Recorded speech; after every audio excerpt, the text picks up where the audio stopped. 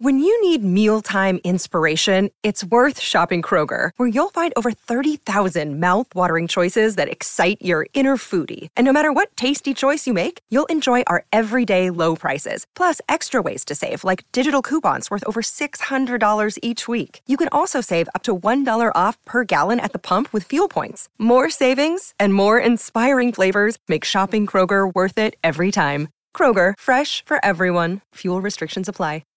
This episode is supported by FX's Clipped, the scandalous story of the 2014 Clippers owner's racist remarks captured on tape and heard around the world. The series charts the tape's impact on a dysfunctional basketball organization striving to win against their reputation as the most cursed team in the league. Starring Lawrence Fishburne, Jackie Weaver, Cleopatra Coleman, and Ed O'Neill. FX's Clipped, streaming June 4th, only on Hulu. Why take one vacation with the family when you could take all of them? With Royal Caribbean, you don't just go to the beach. You visit a private island and race down the tallest water slide in North America. You don't just go for a road trip. You ATV and zip line through the jungle. You don't just go somewhere new. You rappel down waterfalls and discover ancient temples. Because this isn't just any vacation. This is all the vacations. Come seek the Royal Caribbean. Ships Registry, Bahamas.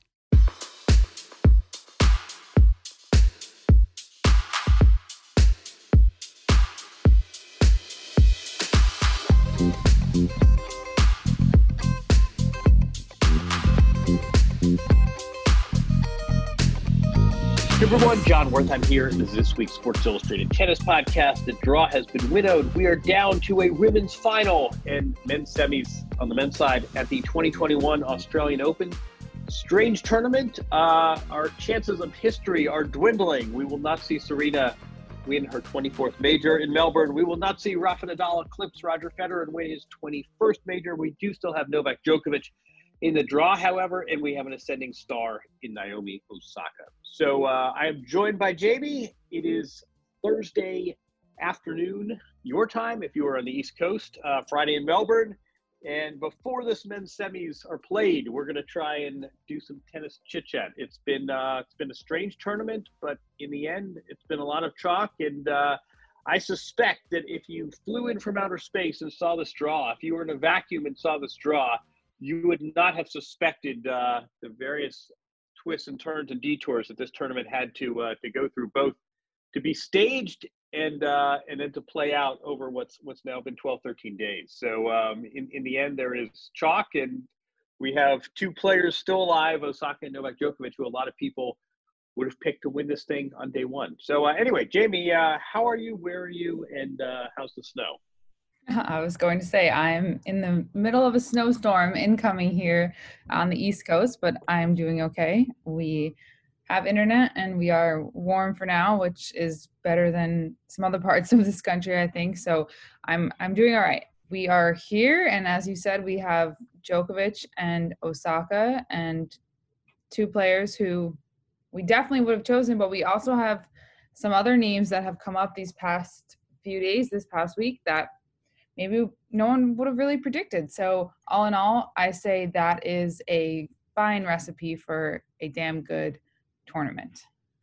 I think you're right. And I think that this is part of what makes these events. Yes, it's the winner holding up the trophy. I don't know if you caught, we could jump ahead to Naomi Osaka. I thought she had a great answer. Someone said, I'm going to try and find the exact quote while we talk, but someone had said to her at one point, what is it about you? How do you always come out playing your best tennis when so much is on the line? And she essentially says, I go in there, I'm going to get this exact quote. That's how good it is from Naomi Osaka. But so she says, what makes you so hard to beat in Grand Slam finals? Quote, for me, I have this mentality that people don't remember the runners-up. You might, but the winner's name is the one that's engraved, which I think is a great little, I think it's a great insight into Naomi Osaka. We can talk about her in a moment, but I also think that, we remember these events as the years go by. We remember them by the winner, right? So you pick an event, you say, well, just pick one at random, 2003 US Open, and you say, that was Andy Roddick, breakthrough. But what really makes these events is all of the context and the upsets and the Cinderella stories. And this tournament has certainly had those aplenty. You are perhaps referencing our qualifier, Aslan Karatsev, who plays Novak Djokovic in a few hours. But, Jen Brady reaching the finals gives this story flavor, and who knows, she could win this thing. This tournament's really had it all, in addition, of course, to crowds and no crowds and COVID and lockdowns and quarantines. And it's been a crazy event, but I said the same thing when we were in Paris. I have not heard, tell me if you've heard different, but I have not heard anyone say, boy, right now, 12 days in, I wish they'd never held this. And that was a real concern when this event started. So I think this will be certainly not a financial success, but I think in terms of tennis and continuity and distraction and giving 128 players in both singles draws an opportunity to play tennis and earn a living, I think overall this event has been a success, and Tennis Australia should take a bow and then take a long nap, because I think we're only hearing half of it, but what I've heard about what it's taken for this event to be pulled off is not something that we should neglect to talk about. But let's start with recency effect. Let's start with the Serena Osaka match. Why don't you go first and tell me what you saw? Yeah, I mean, I've read and watched and listened to a lot since last night's very, very quick match, I will say, with a scoreline that perhaps, I don't know if it was telling for the match or not, but I am both surprised and unsurprised by the result, just because Naomi Osaka is playing completely incredible right now. I mean, she's on this 20-match winning streak, and that really extends back into, this time last year. She has gone to the quarterfinals at a slam, and once she gets past that point, she's not losing. And now she, is bidding to become the first woman to win her first 4 major finals since Monica Seles. So all of those things, she is just, as you wrote in your piece from last night, that there's a new star on the rise. And I think if any match solidified that, it was last night. She really beat Serena at her own game. And I mean, everything was on point. I think there was a lot of things that needed to go right for both players, but for her, the serving, the mental part of the game, you thought there for a second at that, when Serena broke her for 4-4, you thought that maybe she was starting to feel the nerves. She was starting to, maybe it was going to be able to go 3 sets and Serena was going to pull it out, but she came back, and the confidence and just everything that she did to fire back at that point, I think just proved and said so much about the type of player she is right now. Hey, it's Kaylee Cuoco for Priceline. Ready to go to your happy place for a happy price? Well, why didn't you say so? Just download the Priceline app right now and save up to 60% on hotels. So whether it's Cousin Kevin's Kazoo Concert in Kansas City, go Kevin, or Becky's Bachelorette Bash in Bermuda, you never have to miss a trip ever again. So download the Priceline app today. Your savings are waiting.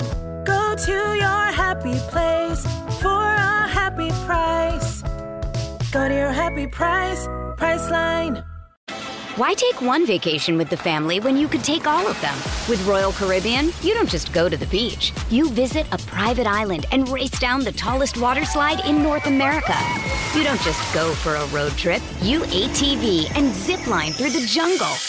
You don't just go somewhere new. You rappel down waterfalls and discover ancient temples. Because this isn't just any vacation. This is all the vacations. Come seek the Royal Caribbean. Ships Registry, Bahamas. I've got 2 parlor games for you, Jamie. So here's the first one is, if I said, describe this player, and we would say it's a big match. She came to show up, and as you said before, she's now 11-0 once she reaches the quarters of majors. She went down 2-love, and it looked a little shaky, and she looked a little nervous, but then she steadied herself. She dialed in her strokes. She out-hit her opponent. She served more aces than anyone else in the tournament. She played a loose game at 4-all and then didn't lose another point the rest of the match. Who is this player? You might suggest Serena Williams. I mean, I think you're right that she really did beat Serena at her own game last night. Osaka did, and she also played tennis that I thought was very reminiscent of of peak Serena Williams. The other parlor game, which I'd be curious for you to answer, is I put this out on I think I put this out on Twitter. I said, name me another athlete who is not just, Rafa's modest and the Greek Freak is modest. I mean, it's not really modest. It's more than that. Name me another athlete who is so sort of sheepish and self-deprecating and sort of admirably sort of offbeat, and then is absolutely a killer when the match is in play. I mean, I'm just fascinated by Osaka's mix. I'm curious if you have ever seen that in another athlete, because it's really Jekyll and Hyde stuff is from where I see it. Yeah, I saw that. I love the all of those adjectives. I think sheepish is definitely a good one, and I'm not sure, and I think we've seen this big, polar opposites before with her, but it's becoming consistent, and the more we see her in slam finals, I think the more intense that opposition becomes. And she, for me, and for fans, I think it makes her very, very easy to root for and get behind. You want to see someone like that succeed, because when she has these off-court matches, and of course the first thing she does, big microphone, big crowd, into another slam final, and the first question, she just kind of stands there, shrugs her shoulders a little bit, and the first response is a big that sort of radiates the stadium. And I don't mean that in a bad way. I'm not making fun of her at all. I just think it's so relatable and so normal. And even I think earlier we would contribute that to her age, right? She's so young. Of course, we all recall the US Open with Serena, and there's just a different dynamic now, but it's still the same inherent personality traits that you mentioned, but she's more mature. And I think seeing that, and just kind of, it makes you smile, it makes you laugh, you feel for her, you feel with her. And I mean, it's great. And the fact that she's able to dial that back and then dial something else completely different in is incredible. I don't know if you saw how she signed the camera to tell her. Yeah. Yeah. You told her sister to stop sending her like weird emojis or sort of weird. What'd you say? Stop saying. Stop and emojis or weird pictures in the group chat. Yeah, weird pictures in the group chat. Everyone's gripe is that group chat. That's really that one group chat. That's really annoying. So again, very easy to relate to her in many ways, which I think is great. Again.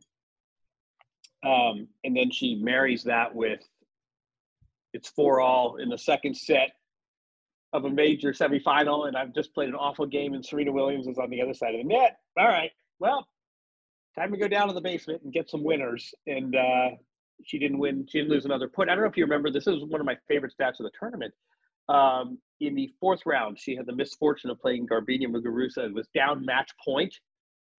And as if it were an option, she just sort of said, I'll take this off the menu. And she just didn't miss another ball. She literally, for the next 22 points, did not make an error and ended up winning the match 7-5 in the third. I mean, it was just, she's really become it's Serena-esque.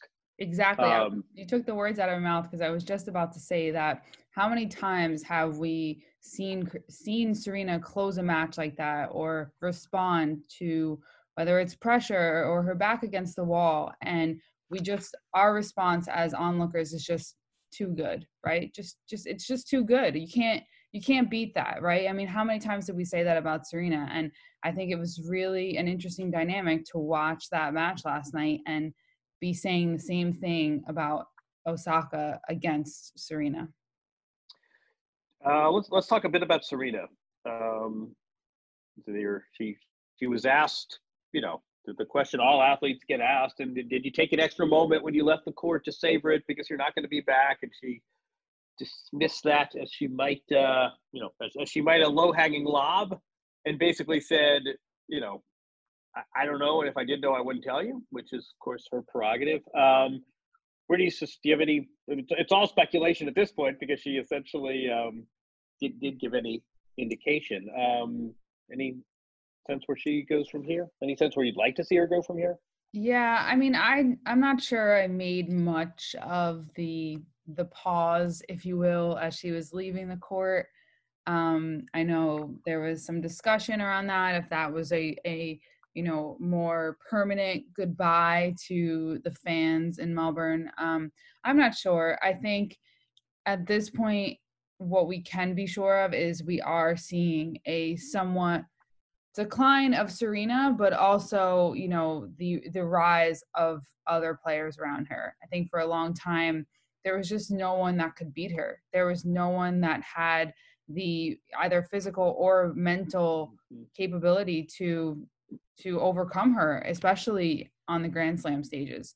And it was definitely a big match for her, but I'm not sure. I think she plays out this year, but after that, um, her sister Venus is still out there, and so I don't know if she wants to continue on with her, if they leave the game together, if they don't, if there's so many questions, and I think the layoff that happened in 2020 because of Corona, I think maybe changed her mind a little bit, maybe extended her plans a little bit. So I think it's a little too early after that to make any big predictions. What about you? No, I think I think you're right, and I would add that this is really an unfortunate position for an athlete in an individual sport, where I think only the most rabid fan and subjective fan wouldn't say she's in a state of decline. I mean, it's now been more than 4 years since her last major. She just doesn't have that fear factor anymore. That this is not the Serena Williams in her prime. On the other hand, she's still playing deep into these events. She beat Simona Halep. She beat Sabalenka. She's very much in the mix. She still has, that tack suit got, the one-legged FloJo outfit got as much attention as anyone's fashion. In a team sport, it's easy, right? You sort of shift to, you become the sixth man, or you're used to averaging 30 points a game, and now maybe it's only 18, but you're still a vital part of the team. You don't have that luxury in an individual sport. So Right. How in the world, at some level, you say, how could you ask her to step aside? She might be 39 years old, but she's still getting to the latter rounds of these events. She still has buzz. She still has income. She's still beating top 3 players. And at the same time, Serena is Serena, and she is a admirably prideful woman and always has been. I think Venus has sort of resigned herself to, I enjoy the process. I enjoy the competition. My days of winning majors are likely over, but A, you never know, and B, just competing as a pro athlete is enough for me. I don't think Serena goes there, and I don't think she ever gets there. So it's very tough. I don't envy her at all. I mean, it's you're used to winning 3 majors a year. You've got 23 of these. You could retire tomorrow and be the best ever. It's probably no fun to come and win 5 or 6 matches, but not 7. And at the same time, how do you walk away? If any other profession, neurosurgery or novelist, pick a profession. How do you walk away when you do your job better than all but a few other people in the world? So Yeah, I don't know. I mean, I think that's a very great point. tricky. I think it's a great point, because I think you're right, is that she may not be winning, but she's getting awfully close every time. And for someone of her fierceness and someone with such a competitive mind like she has, I've got to think that it's just every time she gets closer, every time there's a new chance, you've got to just want it more and more. I don't think that this decreases anything. While her play might be declining in comparison to the people around, I think her desire is.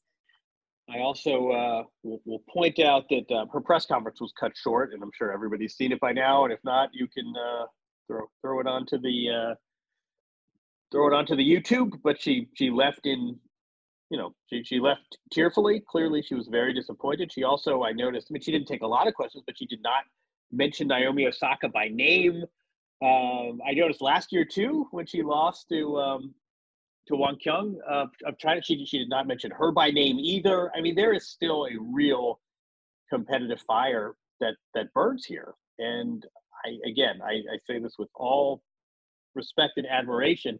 It must be really hard to still be competitive and not be the player you were, and to go into those press conference not with the trophy next to you. And I think she's, last night was another indication. She's clearly still wrestling with all of this. But again, if I'm her team and she wants to play, I tell her, you just beat a top 3 player in straight sets. You just beat one of the hottest players on tour in Sabalenka. You were right there. Even, the first 10 minutes of the match, you were beating Naomi Osaka. It's not like, it's not a combat sport where you're taking on, irreversible physical injury. This isn't Muhammad Ali fighting Larry Holmes and Trevor Berbick on a barge. You're right there in these matches, and you only need to win 14 sets. I mean, you don't need to regroup for next season. So I don't think she's a contender, or at least a top contender at the French Open, but I don't know. I still wouldn't bet, based on what I just saw in Melbourne, I would not bet against Serena Williams at Wimbledon. Let's give Jen Brady a little love, Jamie, shall we? Yes, I was going to say that, because we've spent a lot of time in previous pods as well talking about Serena or Osaka or others, but let's definitely talk about Jen Brady into this final against Naomi Osaka. And I don't think we give her enough credit. At 25 years old, she took 3 sets to make it here, but she was in only one other major semifinal, last year's US Open, and she lost to Osaka in 3 sets. So it's going to be an interesting match. I mean, I think that match was a good one, very, very good. And I think that Osaka, has some game planning to do, to say the least. But what are your thoughts? I mean, I think for someone that doesn't follow tennis as closely, they see Jen Brady, maybe they've heard of her because of the US Open, but maybe not. What is your elevator pitch for Jen Brady, or how are you, who is Jen Brady? Where is she coming from? What's your response when people may ask you that? My response is, we have seen phenoms, we've seen Coco Gauff, we've seen these can't miss prospects, and we've seen young stars that have owned particular surfaces, and we've seen players build steadily. What I've not seen a lot of is what Jen Brady's done, which is basically she went to UCLA. She can scarcely hit a forehand without hearing about that. She had 3-4 years of a good, decent player, 40 to 80, and she basically said in the middle of her career, this is not good enough for me. I am willing to cross an ocean and train in Germany. I'm willing to change my diet. I'm not satisfied just being a run-of-the-mill pro tennis player. I want this good to great. And a lot of players say that. Very few of them actually go to these lengths, and very few of them pull it off. I mean, she has made this mid-career transition where she had, she was getting into main draws and she'd win a match here and there. They talked about last night, she beat Karolina Mukova. They played once before. It was about 18 months ago. And then you look at Jen Brady, was ranked number 86 at the time. And what she did in the middle of her career, in the middle of her 20s, is completely transform herself. And she is an absolute top-tier player. That whipping forehand she has is one of the great weapons in women's tennis right now. As you say, she made the semifinals of the US Open. Again, not content, hey, I got there, that's great. The very next hard court major, she does one and possibly 2 better and gets to the finals. This is really an admirable story. And I think, we all, every player wants to play like Serena and Federer and Djokovic and Nadal, but I think this is if you want a player to emulate, this is much more realistic, which is a player who just said, I am willing to do what it takes to go from one level to the next. I want to be promoted, and I can't go marching into the boss's office with a counteroffer. I've got to do this myself. And she's basically done what it's take to get the self-promotion. And right now she is playing top 10 tennis, and she has been for since the reset, and there's no indication it's going to stop. I think it's really admirable what she's done. And if everyone could do it, this is rare that a player in the middle of their career would pull this off. And that in itself sort of tells you how admirable it is. Yeah, I think I read something where during the quarantine, she basically did not like allow herself to just like hang out and watch Netflix because she didn't want to get into a place where that was the only thing that she wanted to do. And I think that's like really, it says a lot about, it speaks exactly to what you're talking about and how she really is laser focused on what she wants. And she is not going to bask in this, semifinal, final, Grand Slam final glory. She's focused, and she's been focused since, reaching that semifinal at the US Open. And I think, a lot of other players might, go out and enjoy. And I'm not saying she didn't, but I think it just says a lot to your point about her mentality and what she's really trying to do. And I think the biggest question with her is whether or not this continues. And I think we've seen her stick around for a while, so I think it will. But I don't know if you have any thoughts if she becomes a consistent top 10 player, if she becomes a Grand Slam champion. I mean, it's really where do you see her falling within the next few years? I think it ranges surface by surface. We'll see how she does at Wimbledon. I think obviously hard courts is much more her surface than clay. I think some of it too is the players ahead of her. We'll see what the final brings. I mean, right now, I think like most people, I would pick Osaka. That was you referenced, Jamie. They may have been the best match of 2020 in that U.S. Open semifinal. I think she can win majors. And I think, a fair amount will have to go right. But I think that serve, that kick serve for the second serve, which won her a lot of points in that decisive game yesterday.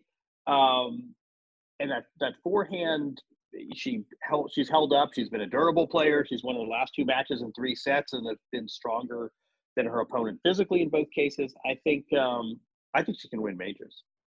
Let me, as we keep an eye on the clock, let me make a quick public service announcement. 30 seconds. Go ahead. I woke up to a barrage of tweets and texts about Chris Evert. I did not watch the match. I don't know what she said. All I will say is Chris Evert is one of my favorite people in the sport. She is absolutely lovely. I've seen her do and say so many kind things to so many people. And she's good people. I don't know what she said, but I hope people will give her the benefit of the doubt, whatever it is, because I've seen, she's in self-admittedly, full disclosure, she is a friend, but she's a lovely person. And I'm not sure quite what happened, but people ought to know that. Let's go quickly to the men's side. I think there was a huge upset this tournament, and we're not really talking about it much.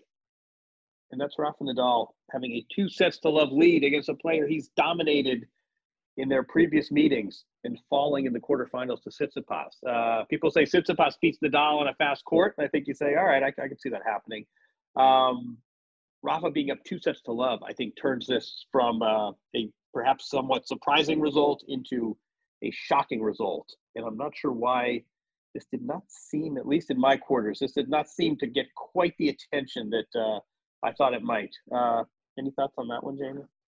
Yeah, I mean, we've had this conversation, as we were previewing the season and last year, and we talk about the big three, and we always ask the question, when will that next generation, when will the younger guys overtake the big three? And when will we see, I think even in your, predictions, I think one of the questions was who will win their first Grand Slam in 2021. So we've been asking it for a while. And, I think you see players like Dimitrov or Raonic, their times may have passed, but, now this 25 and under group, is the next group here. And Tsitsipas, he made it happen in this match. But I think one of the things it really brings is just the belief, that these young players can beat the big three in Grand Slam matches. We talk about it, best of 3 versus best of 5. And That was a 5-set match that Tsitsipas beat Nadal in. So I think that's a really important point. And you know what, we'll see how it shakes out and if he can continue it and make that final. Before the TV gods call, last question: Does anyone beat Novak Djokovic heading into the final weekend? What do you think? I don't think so. I think we're gonna have a good final, whether it's Medvedev or Tsitsipas. But I think Djokovic is just way too dominant in Melbourne. I think best of. I think the big question in men's tennis for a long time has just been what you said, which is not just who can beat the big three, but who can do it in a major. Best of 5 versus best of 3, not just physically, but with the lapses, with the mental ebbs and flows, with all these sort of gyrations and undulations that happen in a match, and managing moments and managing the inevitable lulls. Novak Djokovic would win number 18, which would put him back 2 behind Federer and Nadal, with the French coming. The big 3 GOAT race does not stop. Neither do we. Jamie, I've got to run to TV. I'm being buzzed and beeped and texted. Always a pleasure. Thanks everyone for listening. Enjoy the final few days of the 2021 Australian Open. We will be back next week. iTunes, Stitcher, wherever you get your podcasts is where you can subscribe. Feel free to leave a review, and we'll do it again next week.